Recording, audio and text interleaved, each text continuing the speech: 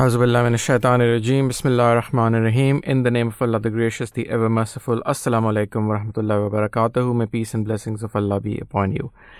Today is Monday, the 21st of August 2023. The time is 7:08 a.m. and you're listening to Danayal and Imam Usman Manan live from the South London studios of Voice of Islam. Assalamu alaikum, Imam Usman. How are you doing? Wa alaikum salam. Good morning. I'm good, alhamdulillah. How are you? Very, very good. So, what are we talking about this morning?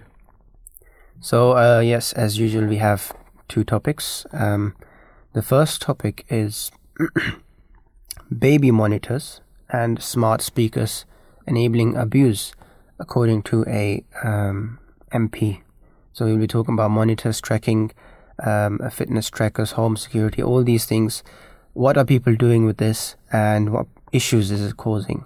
The second topic, which we'll talk about around 8:15 onwards, is the 100. How to follow the new 100 ball tournament across the BBC.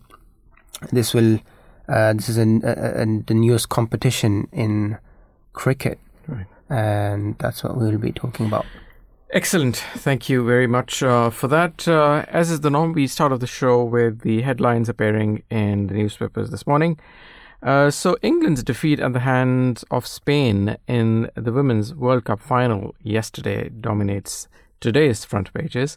Metro features a full-page tribute to the Lionesses, using a composite image of the devastated expressions on the faces of some of the team's stars after their 1-0 loss in Australia.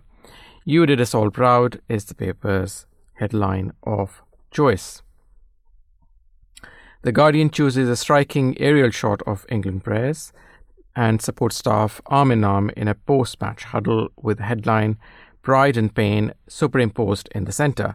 Manager Serena Wiegman appears to be speaking to her players with fullback Lucy Bronze, while Lucy Bronze is unable even to stand after a hard-fought match.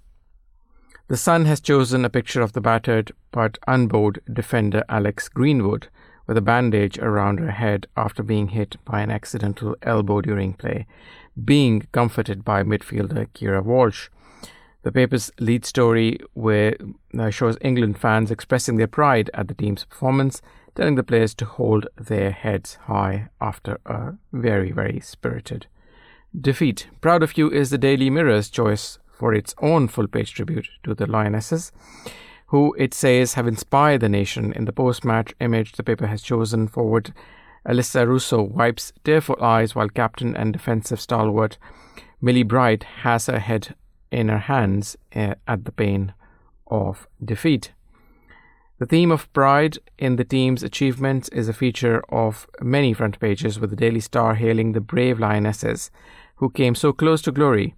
The paper is also one to feature an image of the squad together with their second-place medals, while smiles even breaking through some of the faces.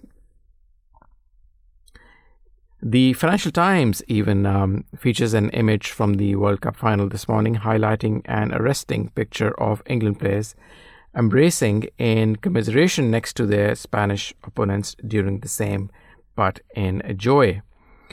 The paper's lead story reports that China is pushing for an expansion of the BRICS, Brazil, Russia, India, China and South Africa group of developing nations, so it can become a full-scale rival to the G7 group of wealthy countries.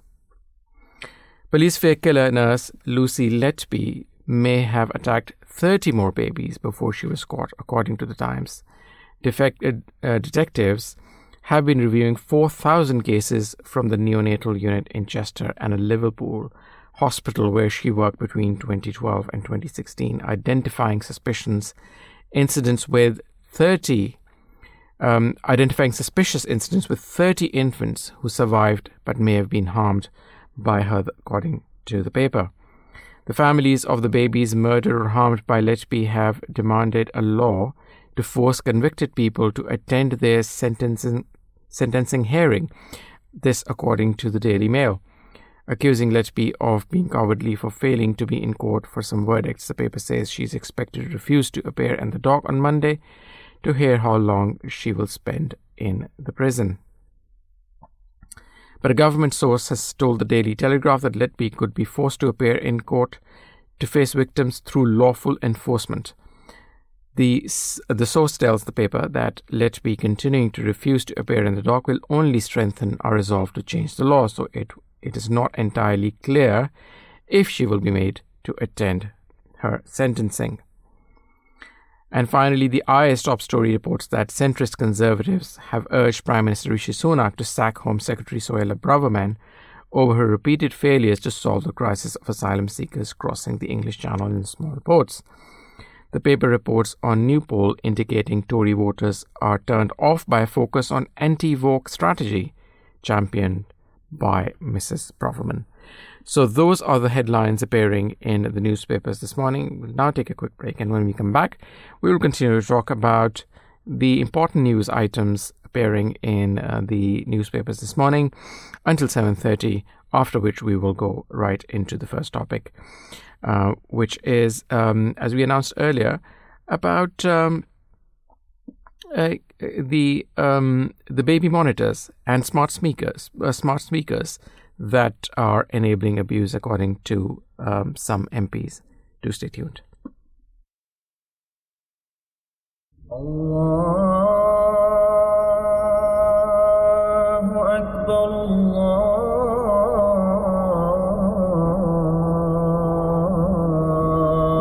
Allahu Akbar, Allahu Akbar, Allahu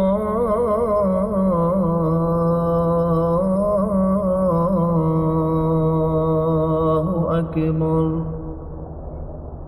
أشهد أن لا إله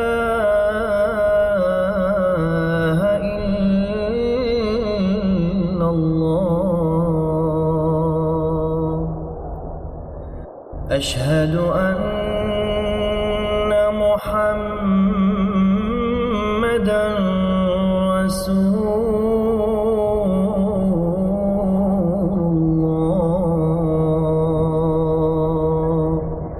You're listening to the Voice of Islam Radio.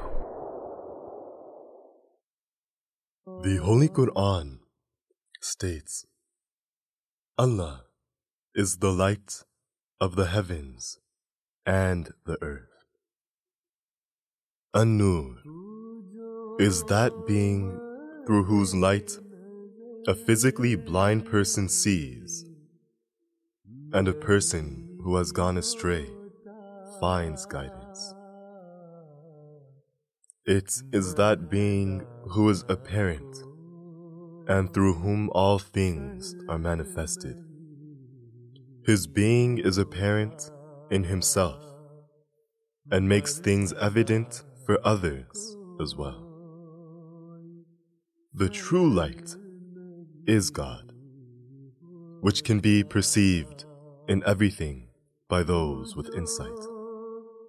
However, one who is devoid of spiritual sight cannot see it.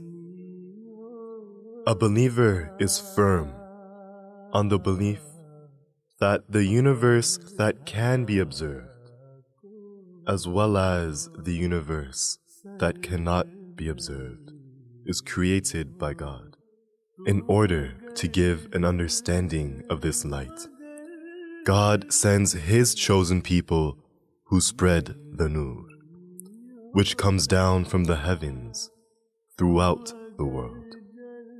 The promised Messiah, on whom be peace, writes, that light of high degree that was bestowed on perfect man was not in angels, was not in the stars, was not in the moon, was not in the sun, was not in the oceans or the rivers, was not in rubies or emeralds, or sapphires or pearls.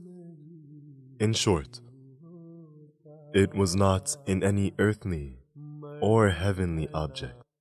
It was only in perfect man, whose highest and loftiest and most perfect example was our Lord and Master, the chief of the prophets, the chief of all living ones, Muhammad, the chosen one. Peace and blessings of Allah be on him. The Holy Prophet, peace and blessings of Allah be on him, set the most excellent example and the highest standard of Nur, which was established as a reflection of the light of God, and which will continue till the day of judgment. The Nur he received was conveyed to his companions and established excellent morals amongst them, so much so that he likened them to the stars. After the Holy Prophet, peace and blessings of Allah be on him, the reflection of God's light was the promised Messiah, on whom be peace. This was due to complete subordination of his master. Not only did God fill the promised Messiah, on whom be peace, with Nur, that was sent down more than 1,400 years ago, he also granted him the station to spread this Nur. The promised Messiah, on whom be peace, wrote that no one knew him, and God compelled him out of his solitude, and told him that he would bestow upon him honor and make him renowned all over the world. It is a way of God that when he adorns someone with Nur, he manifests it to the world.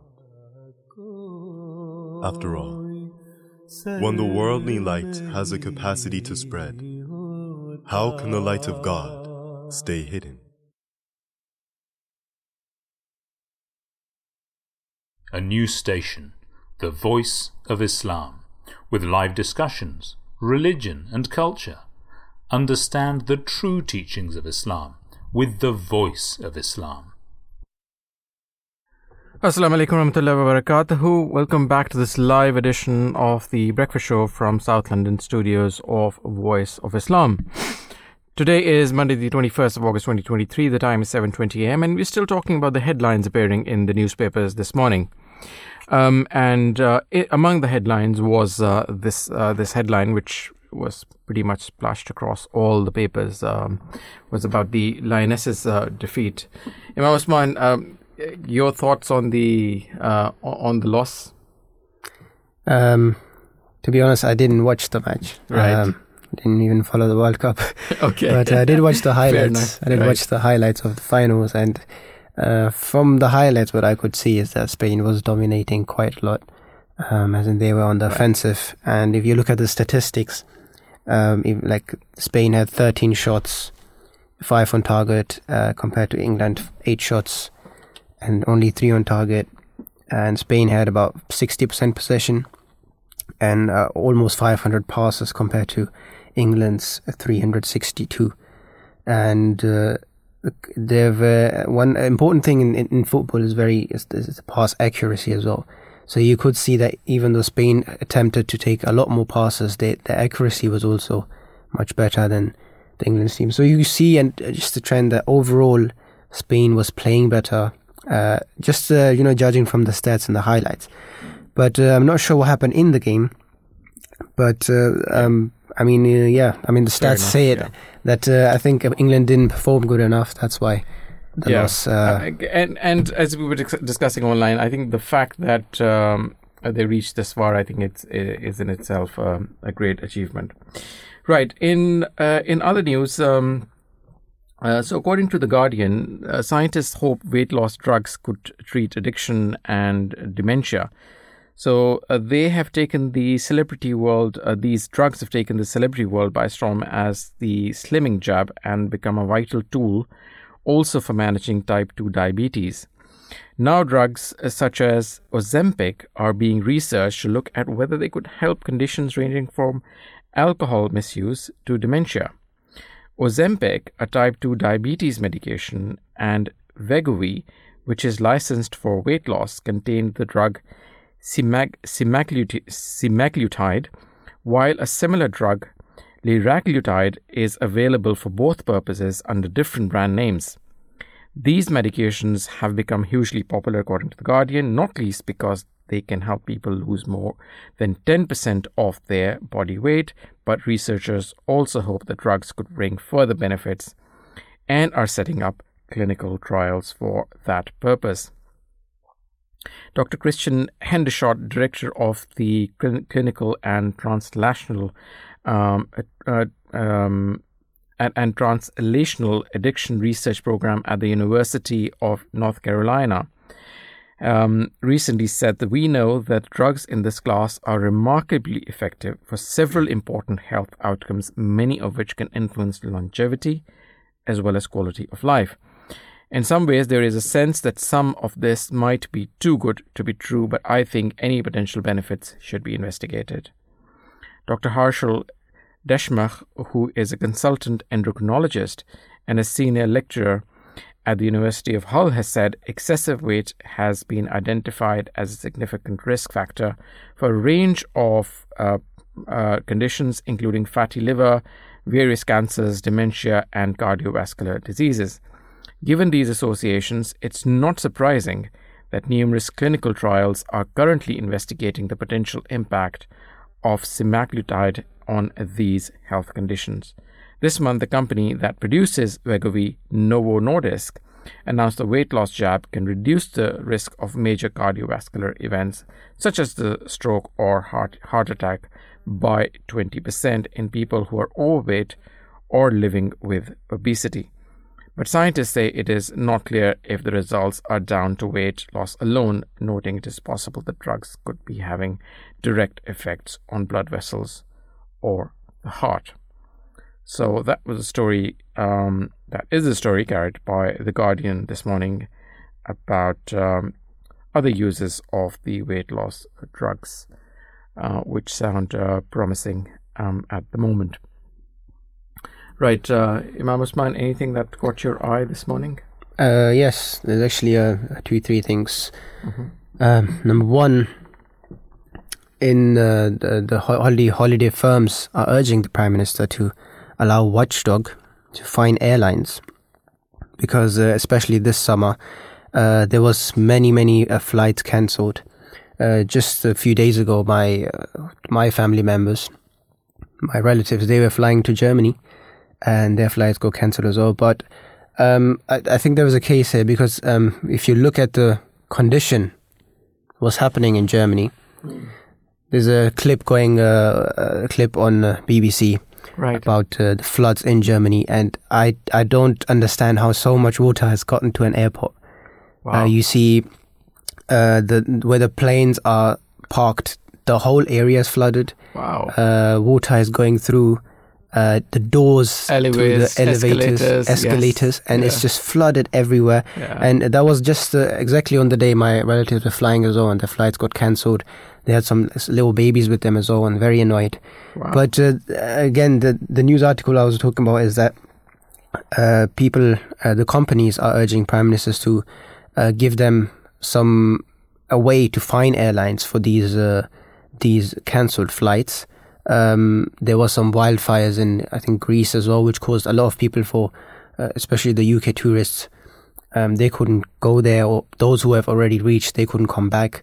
So many holiday providers cancelled flights and package deals this summer due to this issue, such as air traffic control restrictions, wildfires, and this is what left tourists in a limbo. So this was all caused by rain, I would imagine. So there would be, the flooding would be... Yeah, there was actually a thunderstorm. Wow. It was a thunderstorm for a long time, and flights were cancelled. But I mean, the listeners can't see this, but if you watch this clip, you see that it's just a lot of water. Almost the whole tire of the plane is underwater. Wow. And the plane's tire is like are big. half the size of a human. This is incredible. And again, we keep on talking about climate change. I guess it's very much happening in front of our eyes, and Germany is certainly not one of the countries which you think when you think of lack of infrastructure. Definitely, So, this happening in Germany and at an airport in Germany. Also in this Frankfurt. Is the Frankfurt one, exactly. Yeah. So, I mean, this is that not, one is a huge it's airport. not some far away, distant land. This is Frankfurt. This is quite incredible. Yeah. And another news article is about a California shop owner who was shot dead over an LGBTQ plus pride flag display. And that happened in California.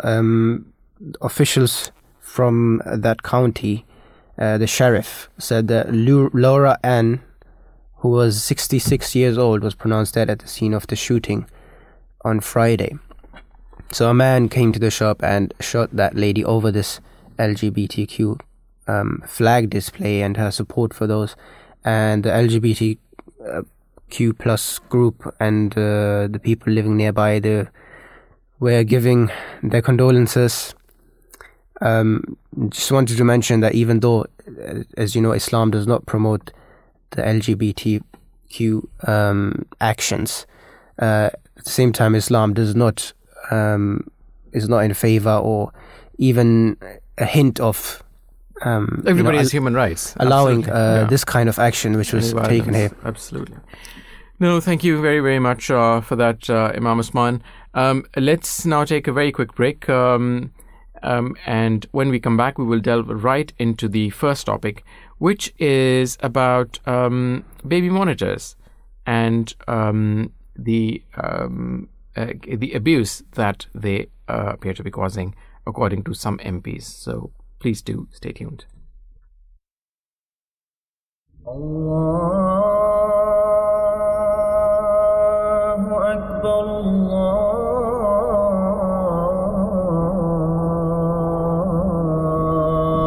Allahu Akbar,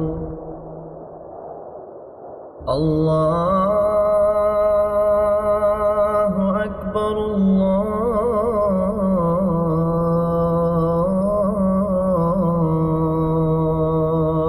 Akbar. أشهد أن لا إله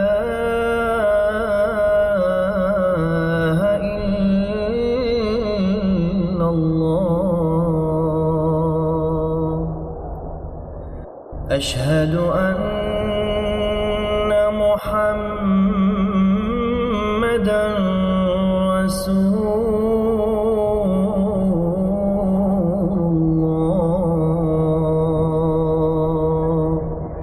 You're listening to the Voice of Islam Radio. Assalamu alaikum warahmatullahi wabarakatuh. May peace and blessings of Allah be upon you. Welcome back to this live edition of The Breakfast Show. We are about to delve into the first topic of the morning, which is about baby monitors and smart speakers enabling abuse, this according to some MPs. So fitness trackers, home security systems and baby monitors are among the devices that MPs warn are enabling the growing issue of tech-enabled domestic abuse. The Culture, Media and Sports Committee says there are on average 9 such smart products in UK homes. It found they were being used to monitor, harass, coerce and control victims by collecting recordings and their images.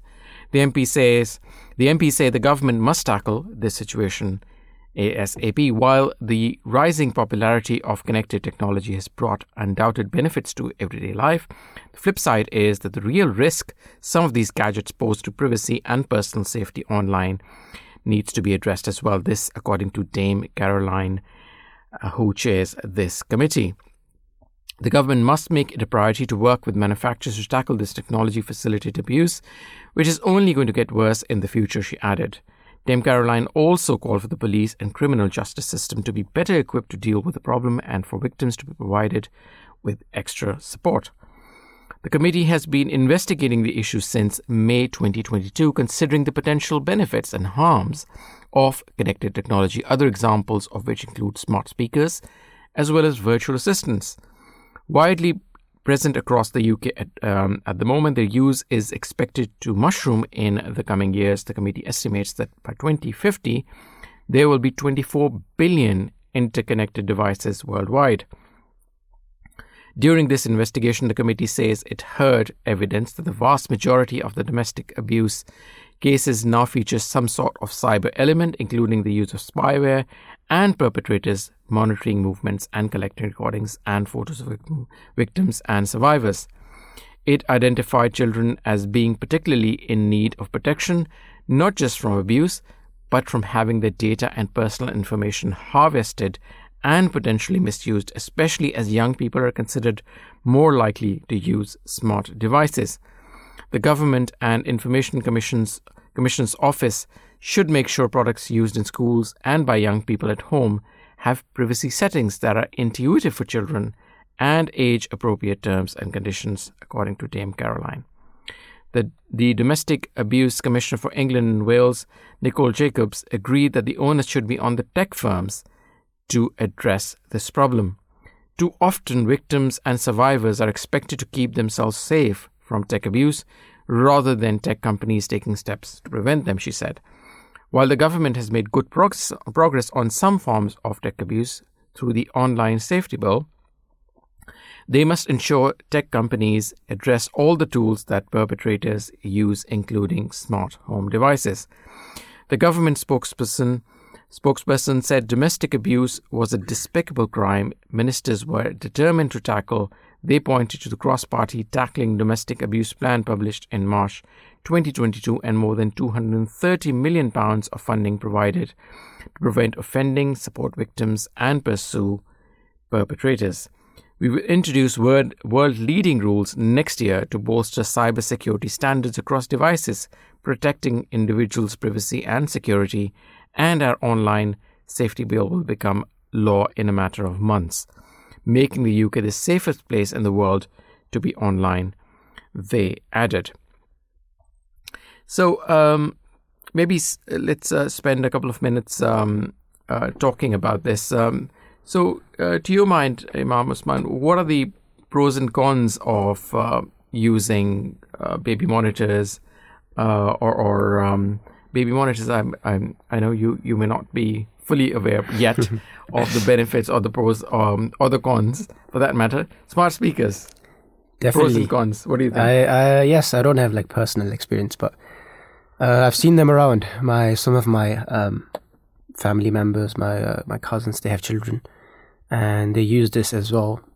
Actually, the first time I heard about this was when my wife mentioned this to me.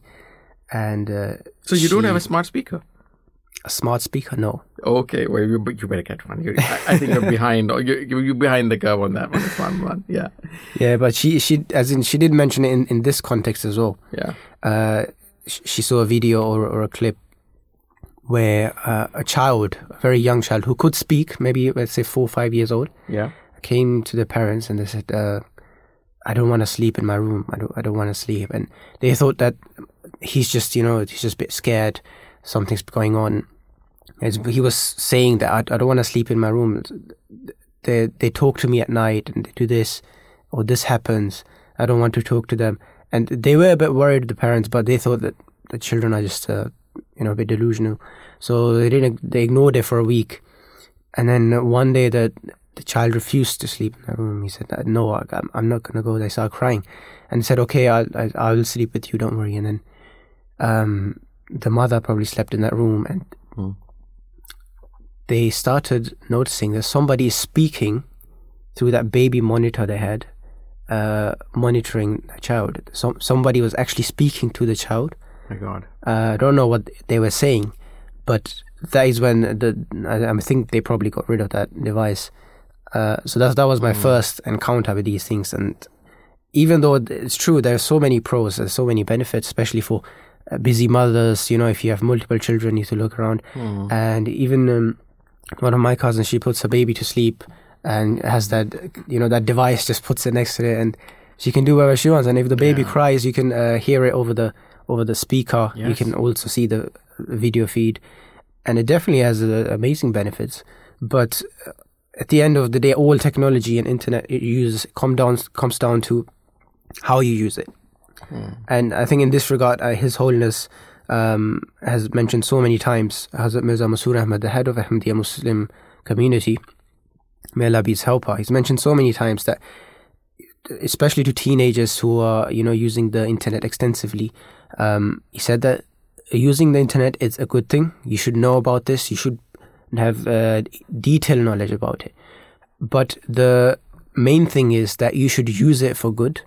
You shouldn't use it for things. You shouldn't use it for bad things. You shouldn't be involved in it and, for example, waste hours and hours on it to watch something. Sure, but Usman, this is this issue is rather very peculiar in nature, because you're absolutely right. You know, I have 3 kids who are grown up now, but in my time I've used baby monitors, and as you said, that they are very, very useful. And it's very, very scary that, you know, people are able to now hack into them and scare children and bully children, and God knows what kind of people have that sort of time to do that activity. But it's nevertheless, you know, very, very scary. Definitely. I mean, you were just mentioning the news article earlier about the nurse Lucy Letby. Who killed multiple children, yes, or even up to more, 30 children. Yeah. And I think it's just there's something wrong with the society, like these people. It doesn't matter if you give them a monitor to access, if it's a nurse working at the hospital, or even if it's your own members in the family. There's so many cases where you see that younger children, they are mentioning that they were abused by one of their relatives. I mean, it depends, obviously, to what extent, but there's so many cases. And I mean, I was very naive in the beginning. I started finding about these things after I got married, and I feel like my wife was speaking to me about this, that there is so many cases you don't know as a woman. She says, I don't know a single woman in my life who has not been sexually abused, like outside or anywhere. In some cases, in some form. Yeah, in some form. Wow. You face that kind of abuse everywhere. And she says that it doesn't matter, you know, if you do your parda properly, if you have your hijab, everything, it's not about that hijab, it's about the people. That people are such that they will look at you, or they will do things regardless of who you are. And then you can just imagine, I mean, people spying on babies. It's a very crazy thing. It must be very ill people. Exactly. That's exactly what I was thinking, that, you know, absolutely, you've got to be very ill, you've got to be very sick, and you've got to have a lot of time on your hands to be able to do such a thing, to be able to speak to a baby, firstly hack in somebody's home through their Wi-Fi, I presume, and then go into the speaker and start talking to the baby or the toddler. This is absolutely. Yeah, there was also some cases about it's a very famous doorbell. Yeah, I think it's called Ringo or something. Ring. Yeah. They're very famous on Amazon, and they also had a case filed against them that they're spying, or people are hacking into their software, into their device, and using it to spy on people. I mean, the security was compromised, and they were taking pictures and videos and then blackmailing people. Luckily, there are ways you can secure your baby monitors or your let's talk about devices. What the first thing I think the internet mentions that the change, or which is the most common, I think, step you should take, is that there are always default passwords when you buy a new device. Some of them have default passwords. The best thing would be that you change that. Something, of course, something you remember as something which is not too vague. I mean, everyone I think has that issue that choosing a password for your email, for example, it will be the same password for your It's a nightmare phone. to remember for your all bank. the passwords. Absolutely. And most people use their date of birth. Yeah. Well, now they've actually, most of the banks and even emails providers and others it now asks you to use a number, a letter, even a symbol. Yeah. So I think the days of using your the simple days of using your date of birth are I think over in most cases. But still, it's quite a task in itself. Just to be able to remember all the passwords. I mean, on my phone, I actually have a sheet of paper where I've written all my passwords because there are so many. There's this thing, I'm sure all the phones have it, about an iPhone. You can save that password, and it even gives you an option to set a strong password. If you're logging in somewhere or signing up, you enter your email, and then it gives you an option that choose a strong password, which will be saved on the phone. And you can access through your Face ID or fingerprint. And those passwords are like capital X, Y, 3, 4, dash. So it's very complicated. So there are these options. It even gives me a message because I obviously use the same password almost everywhere as well. That gives me a message that your password is compromised. It came out in a data leak. Obviously, even though you're using the password recommended by an iPhone or no. That's my personal one. Oh, okay. Yeah. The other one, right? Okay, yeah. Right. But it does mention that your password came up in the one with your date of birth. Somewhere. Yeah. Of course, I had to change it. I start thinking of other things. But I think, especially older people, my mom, my dad, they have this issue. And if you change the password, my mom gets so angry. Like, why did you change it? Exactly. I tell them that it doesn't allow you. Sometimes it doesn't allow you to do the same password or a similar password. Yeah, exactly. For 6 times or something like that. Yeah. So that's one of the most basic things for the security of your device, to change your password. If you can do that regularly, it's even better. Another thing is to update your hardware. So most companies always send updates, even on phones, laptops, which have little bug fixes, and they fix their security and their vulnerabilities. And then there's other more complicated things. You can use the encrypted connection. I don't know how to do that myself. Your network security, some Wi-Fis, they are open. Very rare now, but I mean a bit earlier, a few years ago, there used to be a lot of Wi-Fis which are open. And for example, if you're sitting in a cafe, that Wi-Fi is accessible by everyone. Yeah. So if you use that Wi-Fi and do some banking, send some money around, your details are, they're just like floating around in that network. So any hacker can come, access that network, and with a little bit of skill, he can access all your passwords, your details, your credit cards.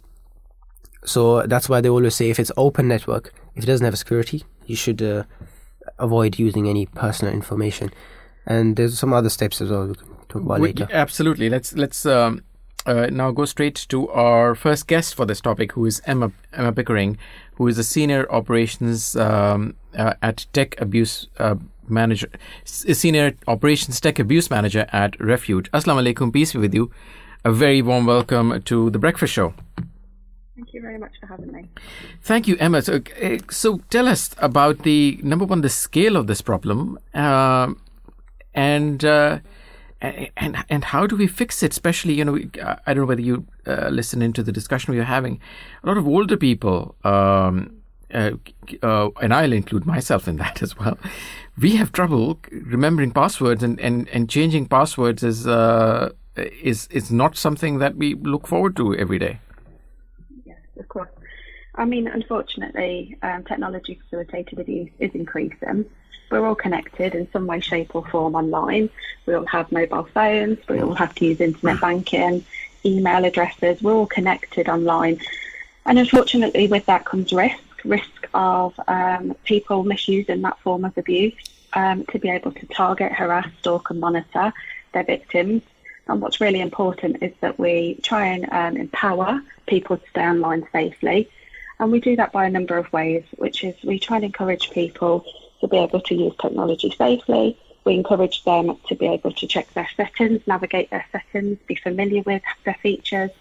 And as you mentioned there, changing passwords, etc. So there's a number of ways in which you can do that. You can have a password manager, but it's important within that password manager that you have a safe password that the person that potentially could be abusing you wouldn't be able to guess. So it needs to be something quite unique and not something that they're going to be able to unpick.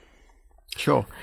So how prevalent do you think is this problem, especially around smart speakers and smart monitors?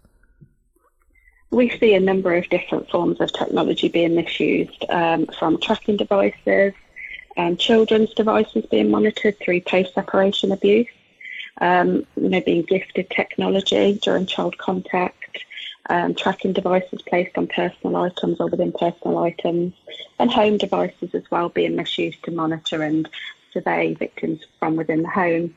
It's in nearly all of our cases now that we're supporting survivors through Refuge. And it's only going to be increasing with the more devices that we bring within the home and the more connected technology that we're using. Thank you, Emma. Just a quick question. You were mentioning change passwords as well. I was just thinking that I would assume you know the other story of the other side, how the hacker has to access your device. And do you think just changing your password is a good step? Is that good security, just changing it? Or does those people who want to access your device, do they have ways that they can crack any password with a code or anything like this? Yes, there are ways in which somebody is monitoring a device, syncing a device from another account, so they're monitoring their interactions. They could be using monitoring such as stalkerware, which will enable that person to see every person's online activity, read their messages, etc. And what's important then is if you suspect that is happening to you, that you use a safe phone to try and contact an agency for support to develop a safety plan. And by safe phone, what I mean is a burner phone, a phone that's cheap, that won't have tracking-enabled features within them, and that you can keep and store that somewhere safely that the person that's harassing and monitoring you would not be able to find and locate. And that could be a trusted family or friend or a workplace. Because, as you've mentioned, obviously, changing passwords is one potential safety feature, but there are many others that you need to be able to try and manage as well alongside that. Would you know, Emma, if the Wi-Fi routers at home for home use that are being sold these days have something like two-factor authorization? Some do, but what's important is whenever you obviously have your Wi-Fi connected box, what you do is you always change the password, because that unique password that you're gifted with is not unique. Anybody be able to find that information. So it's really important that you don't assume that when you're given that box and you set it up and you connect your devices to it, that people can't access it. That's why, securing with your own unique password is really important. The same if you have booster boxes throughout the home as well, you also secure those passwords. Okay. Let's maybe talk a little bit about the organization you work for. So tell us a little bit about Refuge. The Refuge are the UK's largest single provider of domestic abuse services in England and Wales. And we run the National Domestic Abuse Helpline, and within that we also have outreach services, refuge-based accommodation services, and we also have the Specialist Technology Facilitated and Economic Empowerment Team, which is the service that I oversee. Great. Thanks, Emma. Can you tell us more about domestic abuse? How does it affect men, women? Unfortunately, children get caught into this as well. So what do the statistics tell us, and who is more prone to abuse at home?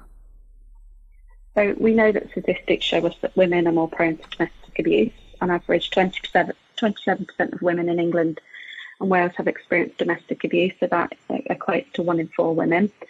Men, we know, can be victims as well. Domestic Abuse 2021 classified children as being affected by domestic abuse as survivors themselves. It's the first time that the Domestic Abuse Act recognised that children are victim survivors.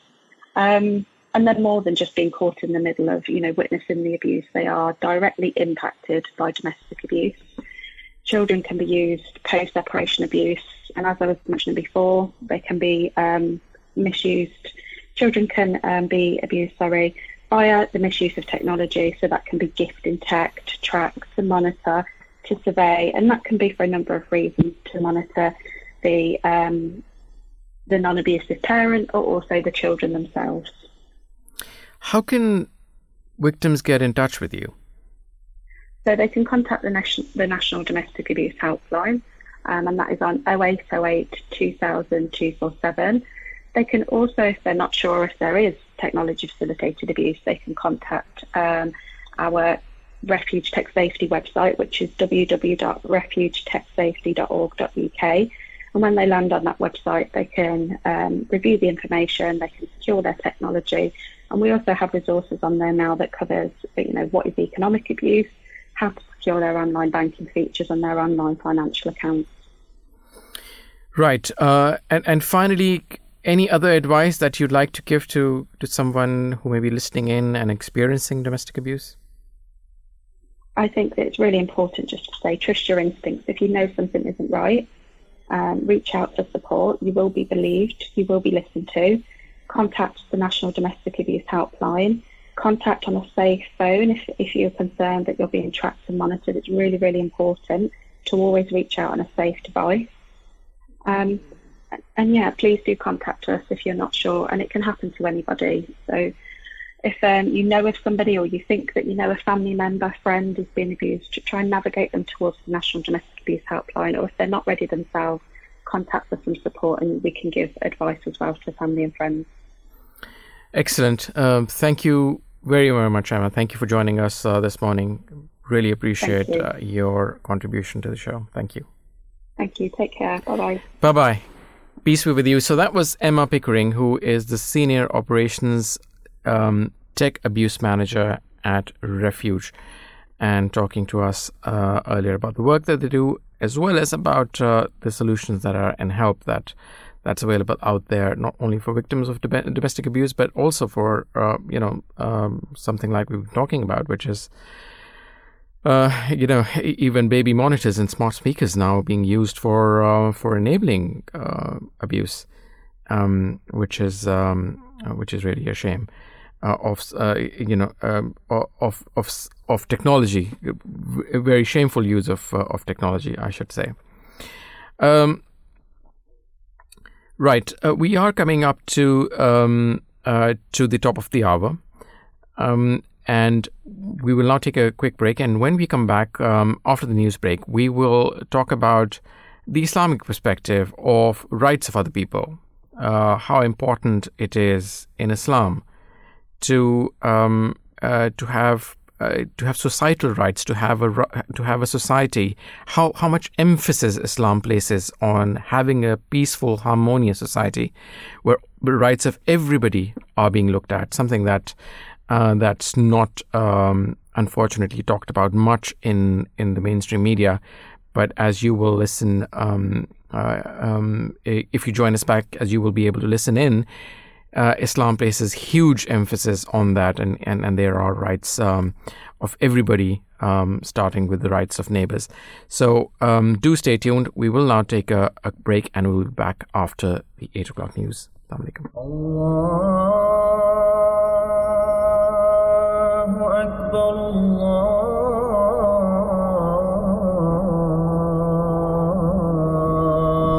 Allahu Akbar. Allahu Akbar,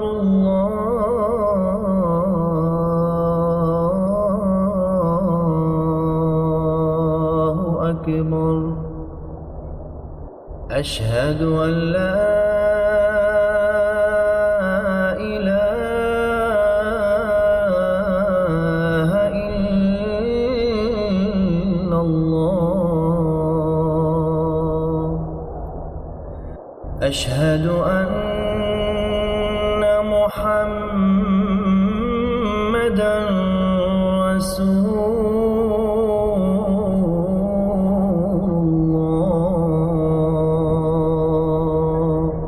الله. You're listening to the Voice of Islam Radio. Assalamu alaikum warahmatullahi wabarakatuh. May peace and blessings of Allah be upon you. Today is Monday, the 21st of August 2023. The time is 8:03 a.m. and you're listening to Danayal and Imam Usman Manan, talking about the abuse that people are increasingly now facing as a result of technology. But we want to use that topic and talk about the rights in general of the vulnerable segments in the society, namely the women and children. So, Imam Usman, firstly, let's maybe start with children. What sort of rights are guaranteed by Islam for children? In terms of rights, children have many rights, just like any other. I mean, there's not much differentiation between an adult and a child in terms of rights. They have the same right. They have the right to privacy. Children have the right to education, the right to having a good upbringing. If you talk in this context, the children who are being targeted or who have faced such abuse or who have faced maybe some bullying online, it does affect them a lot. And you see, as I was mentioning earlier as well, that cases come out later when the children have the courage to speak about this, or maybe that one incident where a child, even though he was very young, he said that I don't want to sleep in that room, somebody speaks to me. I think more than the rights of the children, I think it's the responsibility of the parents to make sure they have to seek out these things. I mean, in today's society with technology, there's like everything is technology. Even before, it used to be only children who were on their phones all the time. Now it's parents as well, and it's just gonna keep getting, worse. But also as in better for the technology, but it's gonna get worse in terms of how people start using this technology. Now you see these news articles are coming out, stories are coming out. So this is like an alarm for the parents that if you do have like a baby monitor, any device which can connect you, even your phones, I'm not sure how true that is, but people spying on their laptop cameras. People they used to buy these things which cover the camera. I don't know how effective that is or how true that is, because I don't use it personally, even if someone's spying on me or what's going to happen. But that can happen, yes. Yeah, but it's about the concept and the consequences. That, let's say, if it's true, if it does happen, but it probably does happen. You have children at home, you have a woman at home, and somebody can spy through that camera. So that at one point that was quite a thing. So everyone was covering their cameras. To me, it looked a bit stupid. I mean, you don't need to do that. One guy, he put like tape on it. I said that's like a permanent solution.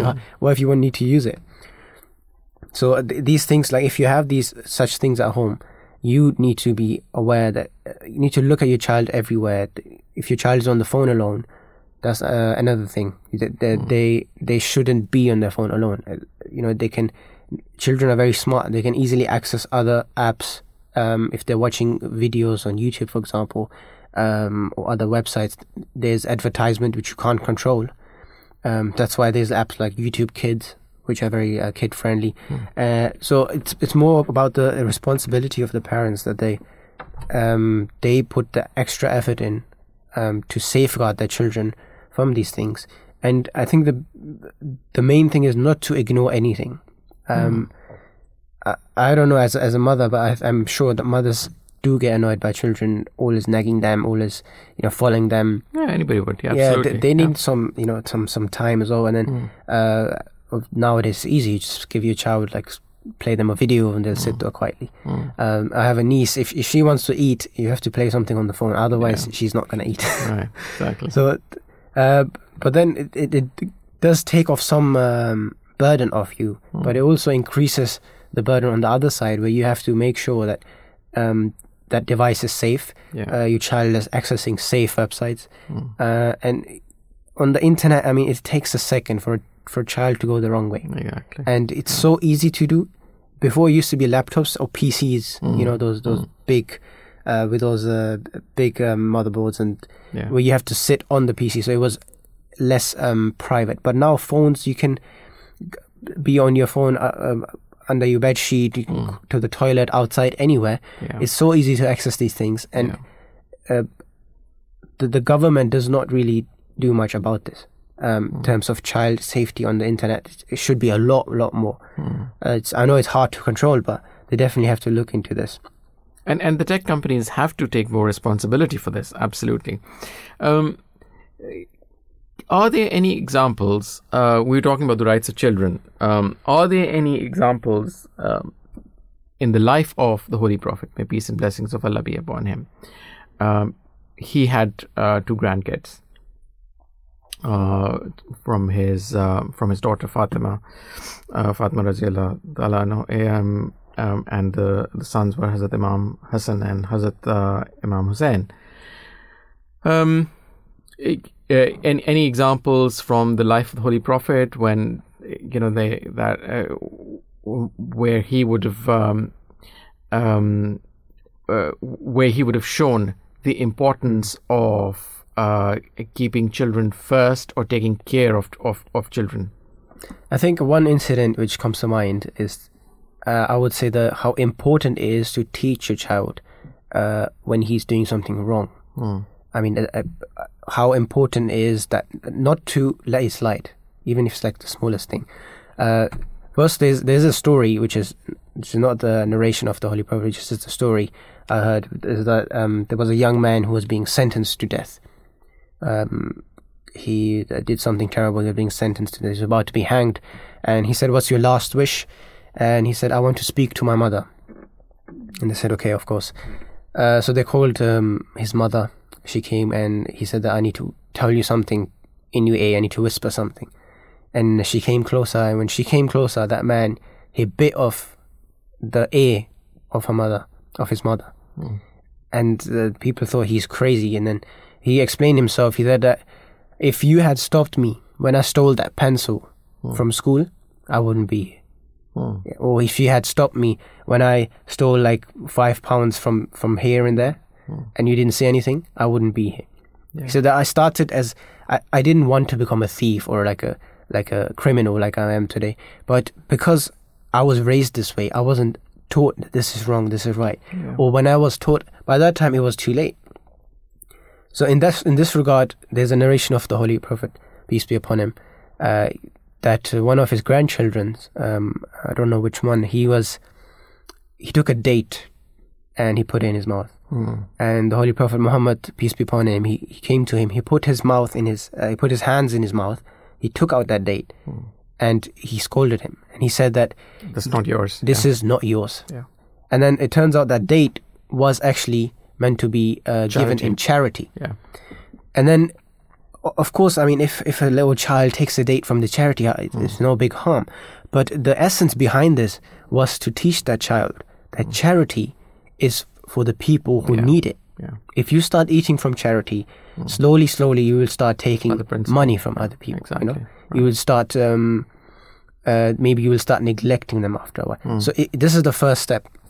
So I think this is very important, even though the Holy Prophet loved his grandchildren so much that when he used to pray, they would climb on his back. Yeah, that's the example that I was thinking of, exactly. That, he loved them so much, and he would give preference to what they were doing, or give so much regard to what they were doing, that even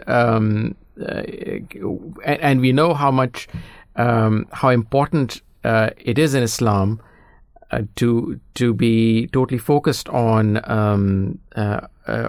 the Almighty when you're praying, to be totally focused and concentrated in prayer. But he allowed that to happen. So yeah, go ahead. So narrate what happened. Yeah, so he was praying, and he went down in prostration, and his grandchildren came and they jumped on his back and playing around. And today we see, if you go to the mosque or you see anyone's child messing about, you see their parents being very angry with them, like pushing them or pulling them, like, don't do that. But the Holy Prophet, he remained in his prostration until the children on his back, his grandchildren, they're playing around, and he mentions in the narration that it was a very long time. And then once they were tired and they got off, then he got up from his prostration. I think just showing and emphasizing that children, they have feelings, they have emotional intelligence, which especially in younger ages, which is very important. You need to take care of that. So these are the rights of the children and the importance of the importance of the what was I talking about? The responsibilities of the parents to make sure, and especially today about these devices. There's a narration in Bukhari, compilation of the narrations in Bukhari and in Muslim, which talks about people eavesdropping and spying on people. And it mentions that such a person who's an eavesdropper or who spies on people, he will not enter heaven. And the Holy Prophet has commanded his people to be aware of suspicion. Do not eavesdrop, do not spy on another, and do not envy another. Because all these things, they start, that chain reaction which causes issues, which we are talking about right now, about spying on babies. Yeah, absolutely. Thank you very, very much for that detailed overview, Imam Usman Manan. And that brings us towards the end of the first segment.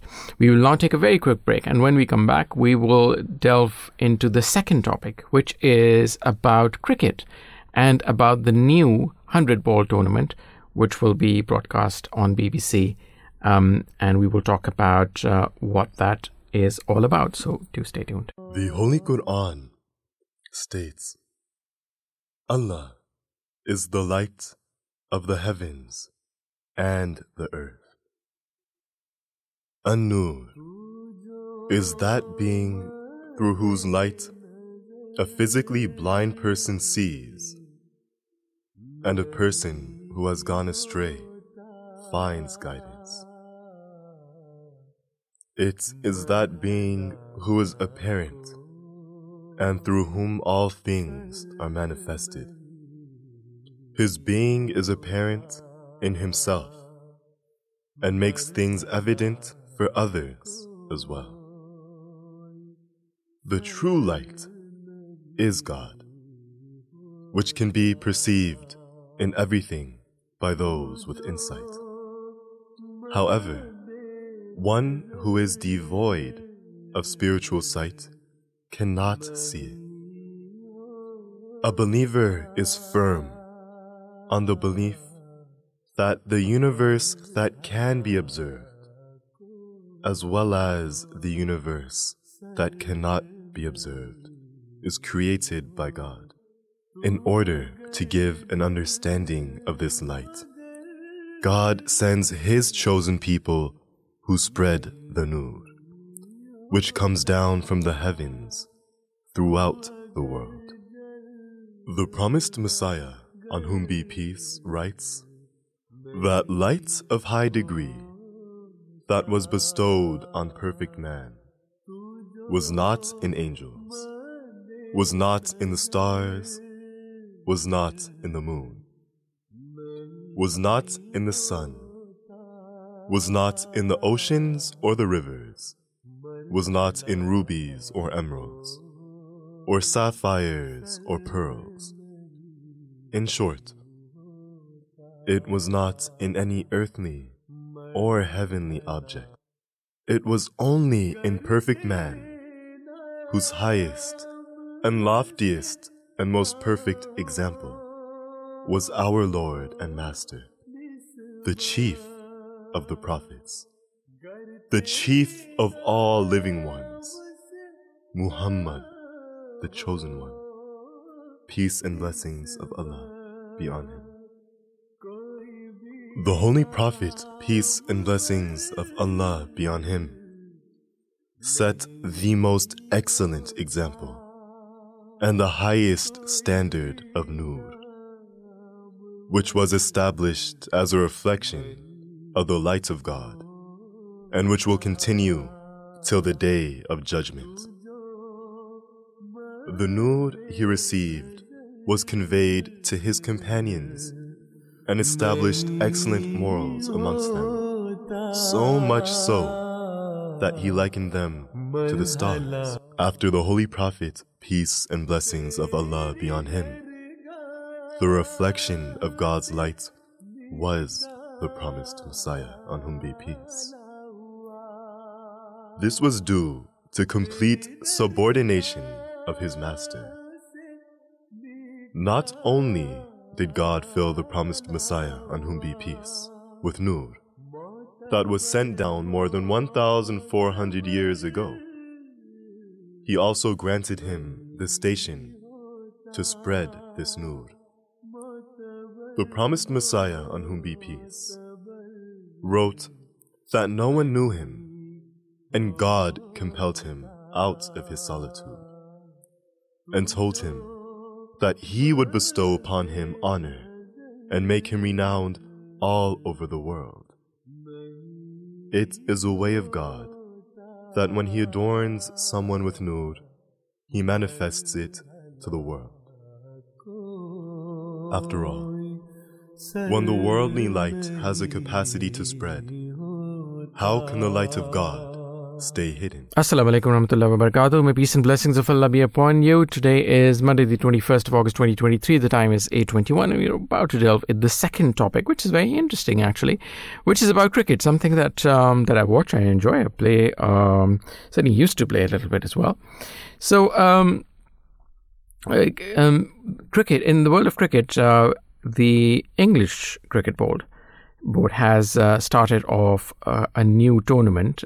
When I say new, it's been going on for at least 2-3 years now, and it's the 100-ball tournament. So as we know in cricket, we have many other formats. So it started off as a test match, which was 6, 7, even probably 8 days when it started off. Really tests you that game. Yeah, absolutely. I mean, the players and the viewers, the audience. Yeah, absolutely. So there's still Test cricket, which is now which is a 5-day match. Then there is what is called a 1-day cricket match, and the World Cup, for which is about to happen in India starting October. Then we also, over the last 2 or 3 decades, have seen T20 cricket really flourish. So T20 really is a 20-over match each side, and that match usually takes about 4 hours. So it's less than half a day as opposed to the full day cricket match. And now this is an even bigger innovation. So that's a 100-ball tournament, which is about 14 overs, a little more than 14 overs a side. So this particular tournament is beginning on the 21st of July. It will be broadcast extensively across BBC. How many games, Usman, Manan, will be played in this tournament? Maybe take us, our viewers, through the plans. There will be 18 games shown live on BBC TV and iPlayer as well, which is consisting of 10 men's and 8 women's matches.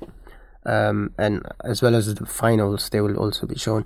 The first match of the 100 is a women's fixture between Oval Invincibles and Manchester Originals. So the two clubs that will be live on BBC Two. And during the competition, the lead presenter Isa Guha will be joined by Michael Vaughan and Phil Tufnell, as well as Carlos Brathwaite and England women's captain Heather Knight for insight and analysis. The award-winning Tailender podcast team, including Greg James, Felix White and James Anderson, will also be part of the TV coverage during the competition. So every game, men's and women's, will be broadcast on BBC Radio 5 Live or 5 Live Sports Extra, accompanied by a 100 playlist on BBC Sounds and BBC Introduction. And so these are all the platforms where you can watch it or listen to it and follow this, which is began 21st July actually. Absolutely. So so what is this 100-ball tournament or game about? So 100 is a new 100-ball cricket tournament, and I got my maths wrong earlier. It's not 14. It's about get a little less than 17 overs. And this tournament started first in the summer of 2021. The tournament consists of 8 men and 8 women's teams from major cities across England and Wales. The male and female games take place together alongside each other. The 2023 season of the 100 has already started and will continue until the 27th of August. The final this year will be taking place at the Lord's Cricket Ground in London. Unlike in, so what are the rules of the game? So unlike in T20 cricket, where each game consists of 20 overs equivalent to 120 balls, this new form of cricket, there are only 100 balls per innings, which comes to approximately 17 overs, a little less than 17 overs. And just like any other game of cricket, the team with most runs wins the match, or the team which takes most wickets. The fielding side change ends after every 10 balls.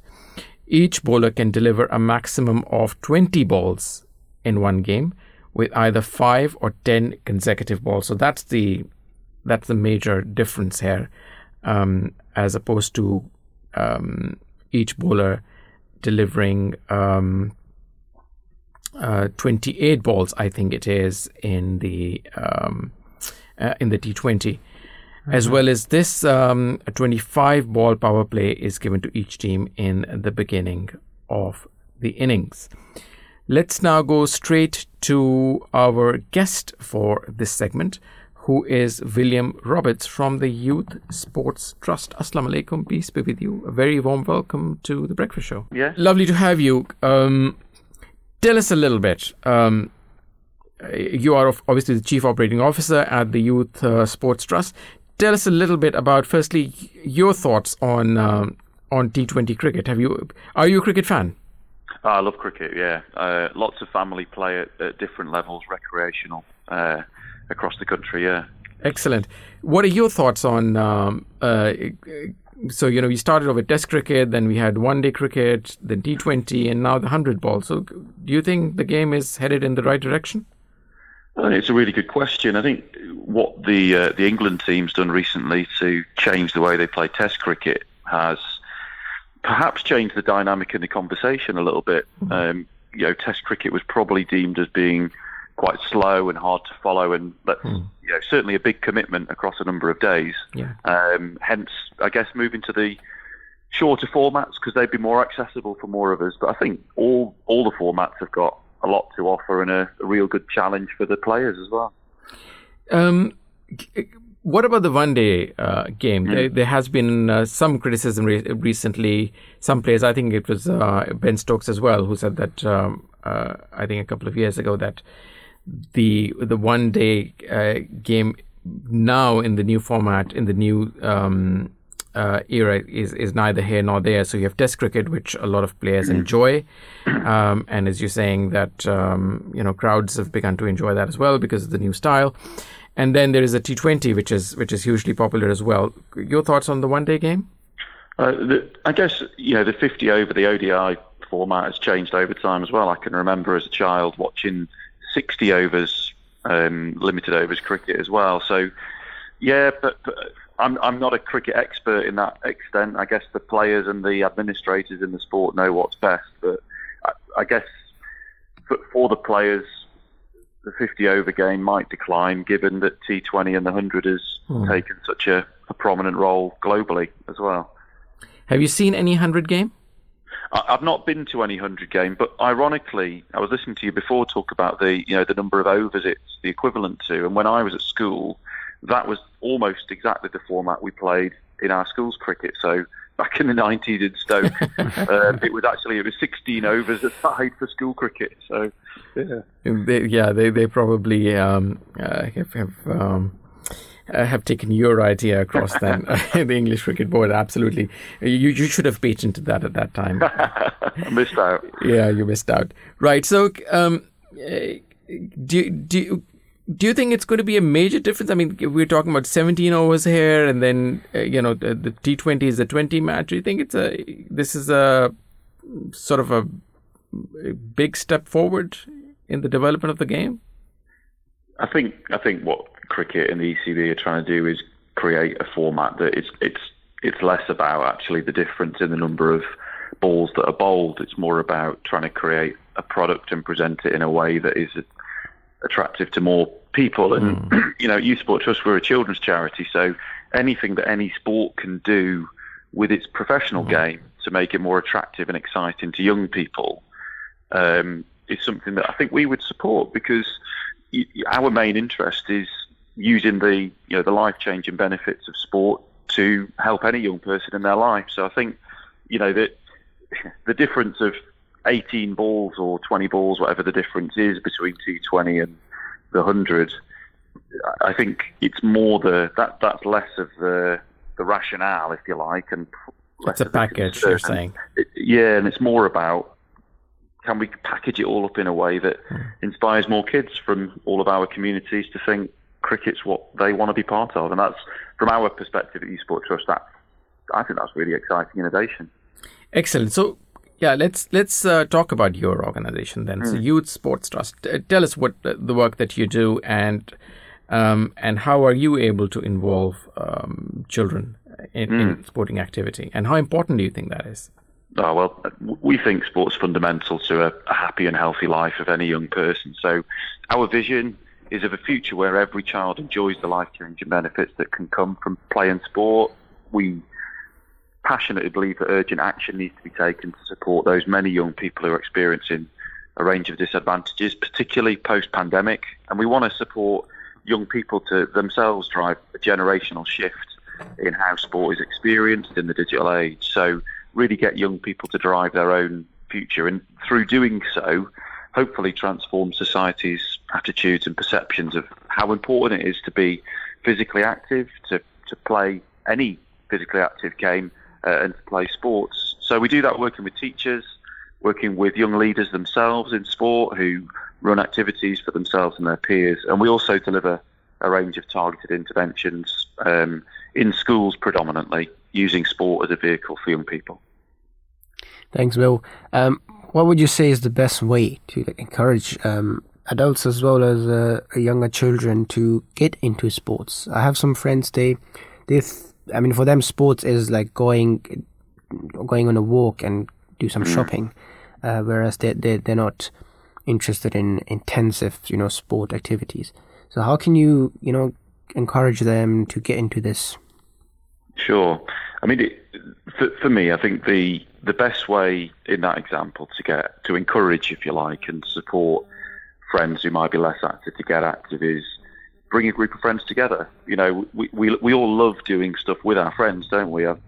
The opportunity to get together with a group of people you kind of share a bond with is a positive experience anyway. So then creating a fun, happy and memorable experience where that physical activity, that sport, that game is at the heart of that really good experience, that good day out, I think is a really good way to get people involved. I think also, asking people what kind of activities they do enjoy or would enjoy more of, so that they get more of a choice, so they can kind of think on their feet and go, actually, maybe I don't consider myself to be sporty, but I do enjoy this kind of thing. So let's start at the position of what they do enjoy doing and then take it from there. But I'm a firm believer that there are things that we can all enjoy doing, so that sport and physical activity is something that just becomes part of our life, as opposed to feeling like we have to do it, because we all know what the health benefits are. Yeah. But that's not persuasive, is it? We have to create things that are an enjoyable experience. And I think for those of us who do love physical activity and games and sport, it's on us to try and create those opportunities for our friends. Mm-hmm. You yourself are a coach as well. In terms of coaching, how do you think, if you're coaching a teenager or a younger person, how much or how important is the coach in that person's development in the game? Look, I think the role of coaches is huge and is probably undervalued in many circumstances. Fundamentally, when I talk about my coaching socially with my friends, I tend to talk more about the children and young people who I coach as opposed to the sports that I'm actually coaching. And that for me sums it up. A good coach that enthuses children is invested in the children, the teenagers, in helping them live a happy, fulfilled, active life, as opposed to necessarily being obsessed with the sport itself. You think it's like bonding making an emotional connection rather Absolutely. than just like, teaching him the game.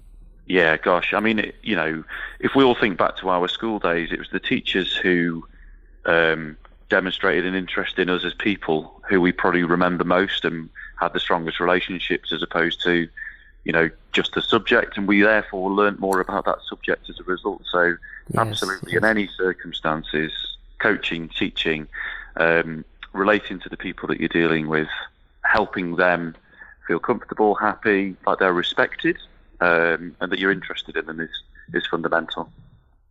Mm-hmm. And what's the biggest challenge you've faced so far as a coach? What was the most difficult thing Oh, wow. you would have to do? Yeah, was it the game part or was it the emotional part? Well, I was lucky in my coach development a number of years ago to get mentored by a really experienced coach who I respected, and he said, too many coaches get obsessed by their win-loss ratio. And he said, the real win-loss ratio is how many kids finished the season as part of your group versus how many started the season. And if you've lost kids over the course of the season, then, you should probably consider how you've approached your coaching. So I think that was a really good guide for me. And for me, the biggest challenge in any coaching situation is, and the biggest reward as well, is finding that thing that will give the children you're working with that sense of belonging that I think sport can really give, so that they feel that the sport environment, that coaching group, that training session is something they really want to go to. I think that's the real magic. So yeah, building that sense of belonging and really inspiring those children to feel that's the place they want to be. Great. And do you have any success stories? How has the work you're doing or your organization impacted someone's life? And I mean, they kind of mentioned that to you, or? Sure. Well, I mean, in terms of it, I'm trying to think cricket specifically, given the premise of this morning's conversation. So a couple of stories, if I can. Yeah, sure. First of all, we worked with an organisation called Sporting Equals and other partners in sport called the Spirit of 2012 Trust, and we ran a programme for 3 years called Breaking Boundaries, which used the sport of cricket to drive community cohesion. And we had some wonderful examples in cricket clubs around the country running events that brought together young people from a whole range of different communities, some of whom you'd really not expect to play and be interested in cricket. So, for example, in Slough, cracking example where we got youngsters from more traditional cricket playing communities who actually worked with young people from Eastern European backgrounds, which you certainly wouldn't typically associate with playing cricket. And they use the power of cricket not just to get those youngsters playing, but also getting them really committed to being part of a community with young people from a whole range of other backgrounds, as I say, who were fundamental to cricket. So I think the power of cricket to bring young people together was fantastic in that. But the second example is we also work with the cricket charity Chance to Shine, who run a fantastic street programme that puts on free weekly cricket sessions in areas where young people have fewer chances to play the sport. So no specific kits needed, you can wear what you wish, and the significant majority of participants come from non-white British backgrounds. So really targeted programme. And actually the coaches, what I wanted to say about that, because we were talking about coaches before, is that the street coaches tend to come from the communities that they deliver in. And I think, you were saying what's the real magic in coaching. And I think a big chunk of it is showing the young people that, as I said before, that they can belong. And often that's, it's important that the coach is someone who's from the community, from a similar background to those young people, so that they can really feel that this is something for them.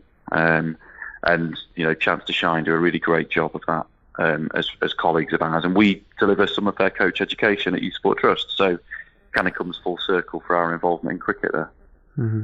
And do you only work with cricket or in cricket? No, yeah. So we've got a big partnership with the FA, the Football Association, with their partner to improve and increase the number of girls playing football in schools. So it's been a big old few weeks with the Women's World Cup, and many girls would have been inspired by the Lionesses all the way through that and want to play more. And there's huge growth in the girls' game of football. So again, we partner with the Football Association to work in that way. But our fundamental interest at Youth Sport Trust is young people experiencing any sport, and that sport meaning something in that young person's life so that they can achieve more. So whatever the sport would be, if that sport approached us with an idea that they thought would be good to test in schools, we'd be there with them, because we think sport's fundamental to a happy and healthy childhood. Excellent. Thank you very, very much, Will, for joining us this morning. You are the Chief Executive Officer at the Youth Sports Trust. Thank you very much for sharing your thoughts, and thank you very much for sharing some of your success stories as well. And all the best with all the great work that you're doing. And I hope and pray that the number of children that you started off coaching this season is actually less than the number of children you end up coaching this season. Thank you. Thanks for having us. Excellent. Thank you very much once again. Peace with you. Have a lovely day and the rest of the week. Thank you. So that was Will Roberts from the Youth Sports Trust. Right. We've got about, Imam, Manan, we've got about 15 or so minutes before we have to end the show. Let's talk about cricket then. Let's talk about cricket, and let's maybe talk also about sports in general. And I want to maybe focus a little bit on is the importance that physical activity, that is importance that Islam places on physical activity, and important that is. And for that reason, let me start with the institute that you are a graduate of, which is the Institute of Theology and Modern Languages, which is an institute in Hampshire run by the Ahmadiyya Muslim community. And you are, as an Imam, a graduate of that. You studied 7 years in that. How much emphasis was given to physical education, to physical activity in during those 7 years at the institute? Yes, I think I was very lucky that my institute, the university, the other schools, they provide these facilities. Because after I've left, I realized that how difficult it is to actually get involved in a sport or have friends to make time to do this, to play sports and games. But yeah, in that institution, Jam' Ahmadiyya, the importance of physical activity, because Islam has puts a lot of importance on your physical health. There's a narration of the Holy Prophet which says that a healthy and strong and healthy believer is better than a weak believer. Even though in terms of their faith, there's no difference. But if you're healthy, what you're able to do, you are able to perform your duties properly. Whereas if you're weak, you will always need help from others to do things. Let's say you want to move a house, for example, very small thing. You want to move a house, you don't have the physical strength to do this by yourself. You're going to have to help someone, ask for help. Whereas if you are a strong and healthy person, you can help others do this. So in that sense, that a healthy believer is better than a strong and healthy believer is better than a weak believer. In that sense, that you are able to perform your duties better, and not just your duties include a lot of things. For example, in the institution when I was studying, our duty was to study. Now, you can't study if you're tired and weak. Now, it's true after like an intensive sports session, you are tired. But the purpose of that session was not to make you tired, is to make you stronger after that fatigue goes away. When you go to the gym, you lift some weights. What it actually does scientifically, it breaks down your muscle. And then when your body rebuilds that muscle using protein, it strengthens it more than last time. So the only way to move forward is to break down. So there's no success without failure. That kind of philosophy. So we kind of had to do sports every day. That was part of our timetable. So we had our studies from 8 to 2, and then we had our prayers, had some lunch. And then in the evening, usually we would have sports time, and there was attendance outside. So everyone has to go out. How long was the time for sports? It was plenty. It was like 1 to 2 hours. Right. So in the summer, you would have more time, obviously. And in the winter, a bit, even if you did a bit less, it would have worked. Right. But I mean, even if whether you want it or not, you have to go out. If it's raining, if it's cold, if it's sunny, whatever the weather, you have to go out, line up in your classes. They take attendance, and there was like some compulsory 2 laps you have to do of that ground. And after that, you can go to wherever you want. If you want to play football, we had badminton organized. There was it was called the Edge, like a facility, a leisure center, where we used to book the badminton courts. Okay. We used to book in the winter. We used to book football pitches because Right. it used to get too dark to play outside. Right. And then we had basketball. We would play basketball.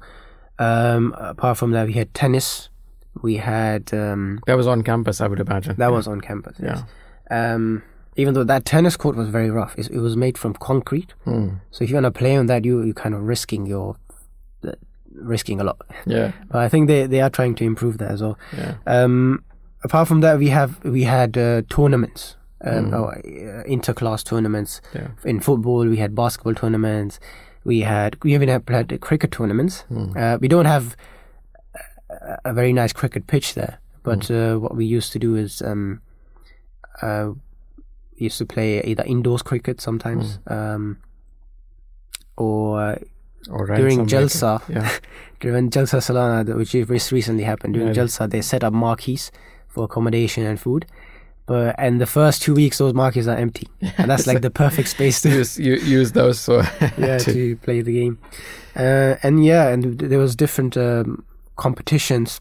At the end of the year, we have a sports day, an annual sports event, which is like the highlight of the sports. And then this is where we have different houses, and then if you've seen Harry Potter, it's like a house, a Slytherin, Gryffindor. Yeah. We also have 5 houses, and then all of the students are divided in those houses, and the annual sports happens, and you compete. So there's a lot going on, and there's a lot of opportunities. I started playing squash in Jamia, a sport I've never heard about before. There's a squash court there? No, nearby. Okay, you had to rent that out. Yeah. But what I'm saying is that the institute provided these facilities. Okay.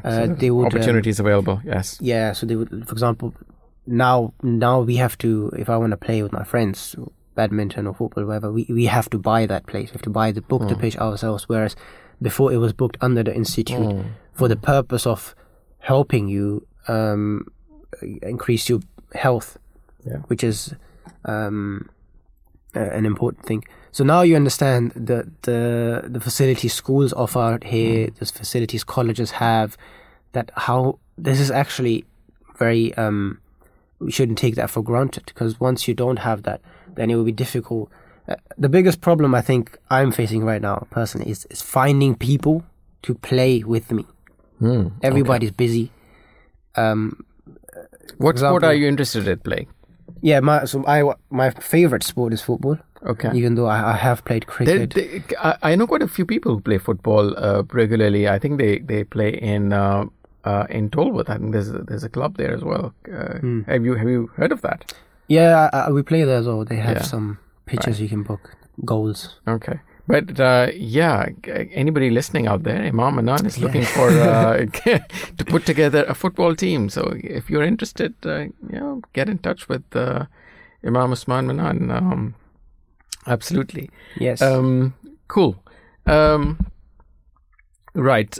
So we've talked about the institute there, but in general, also I think it's important to state that within the community, Ahmadiyya Muslim community, sports activity, physical activity have always been given importance, and just to give you some idea, a listener some idea, in this year alone, in London alone, we've had at least 3 international tournaments.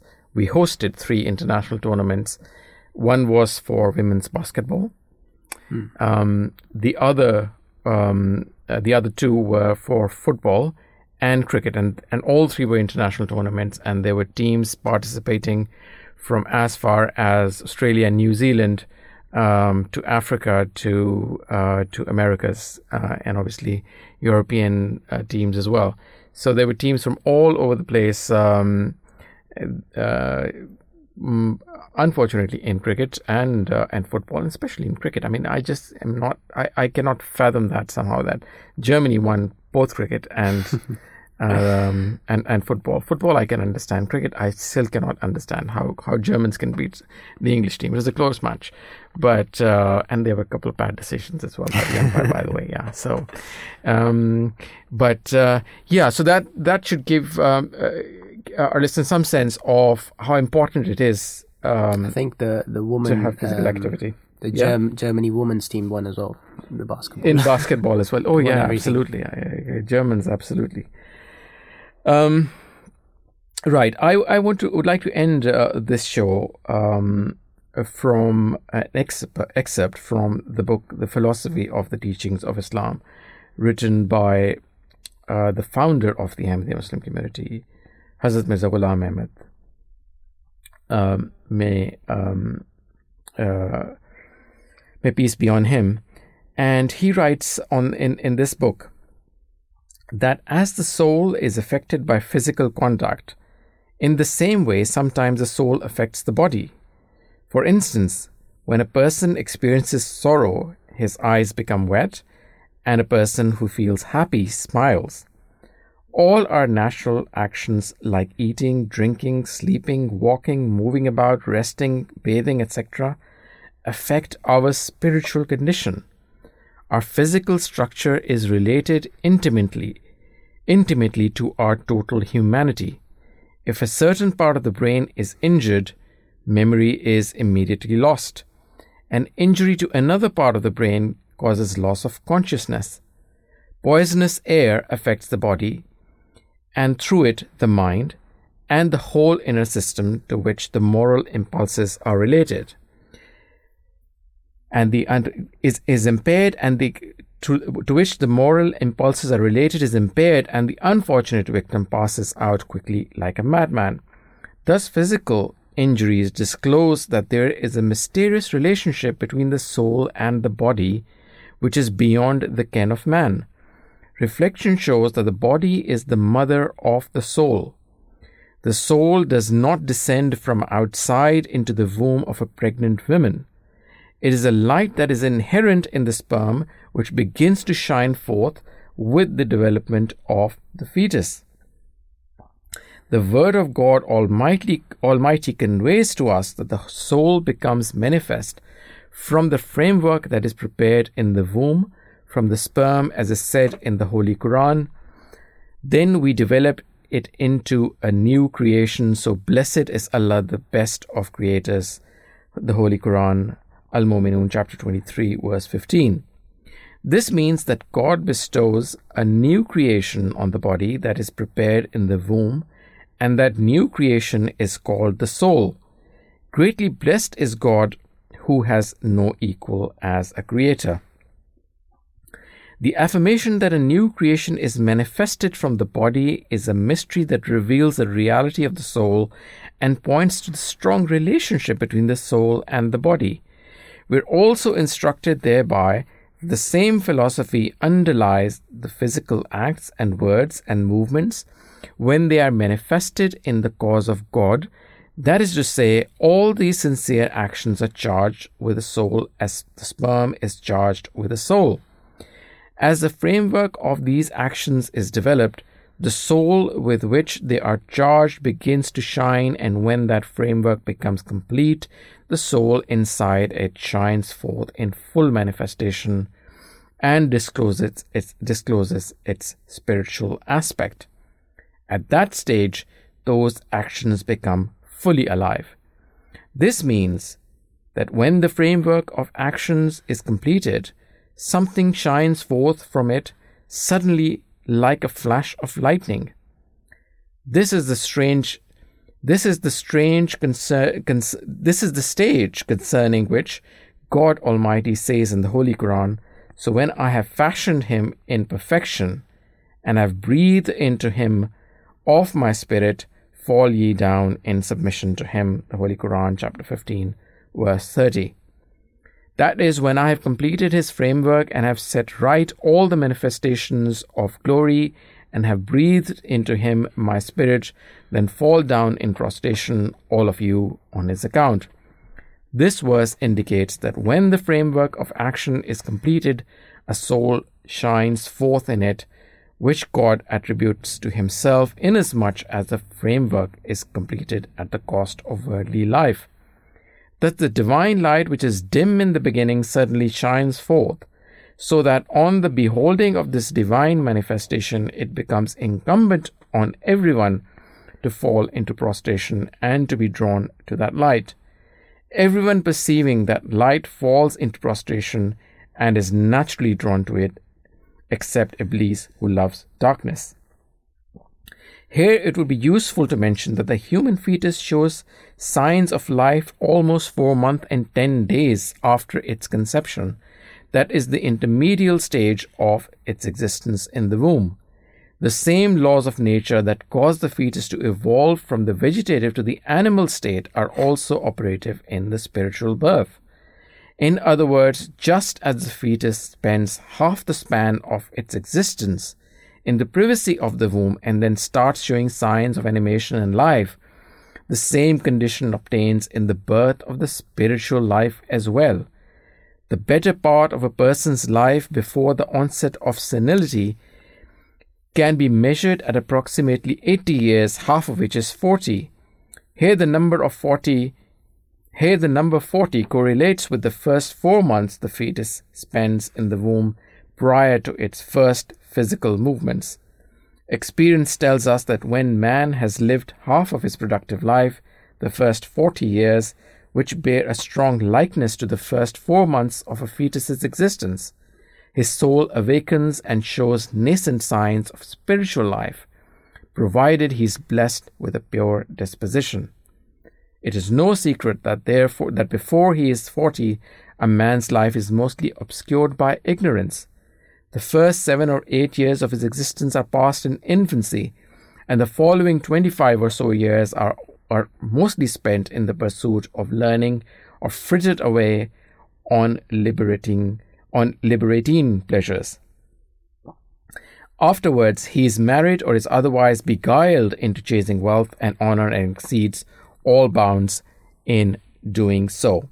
At this stage, even if man turns towards God, his quest is somewhat tainted with material desires. So that was an excerpt from the book of the Promised Messiah, Hazrat Mirza Ghulam Ahmad, on whom be peace, a book called The Philosophy of the Teachings of Islam, which is available to download online from alislam.org. And that book talks about, he wrote that book more than 100 years ago, and that book talks about in detail the connection between body and mind and body and soul, and therefore the topic that we were addressing earlier, which is the importance of physical activity and the importance that has in terms of our mental well-being as well as the mental well-being of the soul. Right, that brings us towards the end of our program today. 9 o'clock news is next.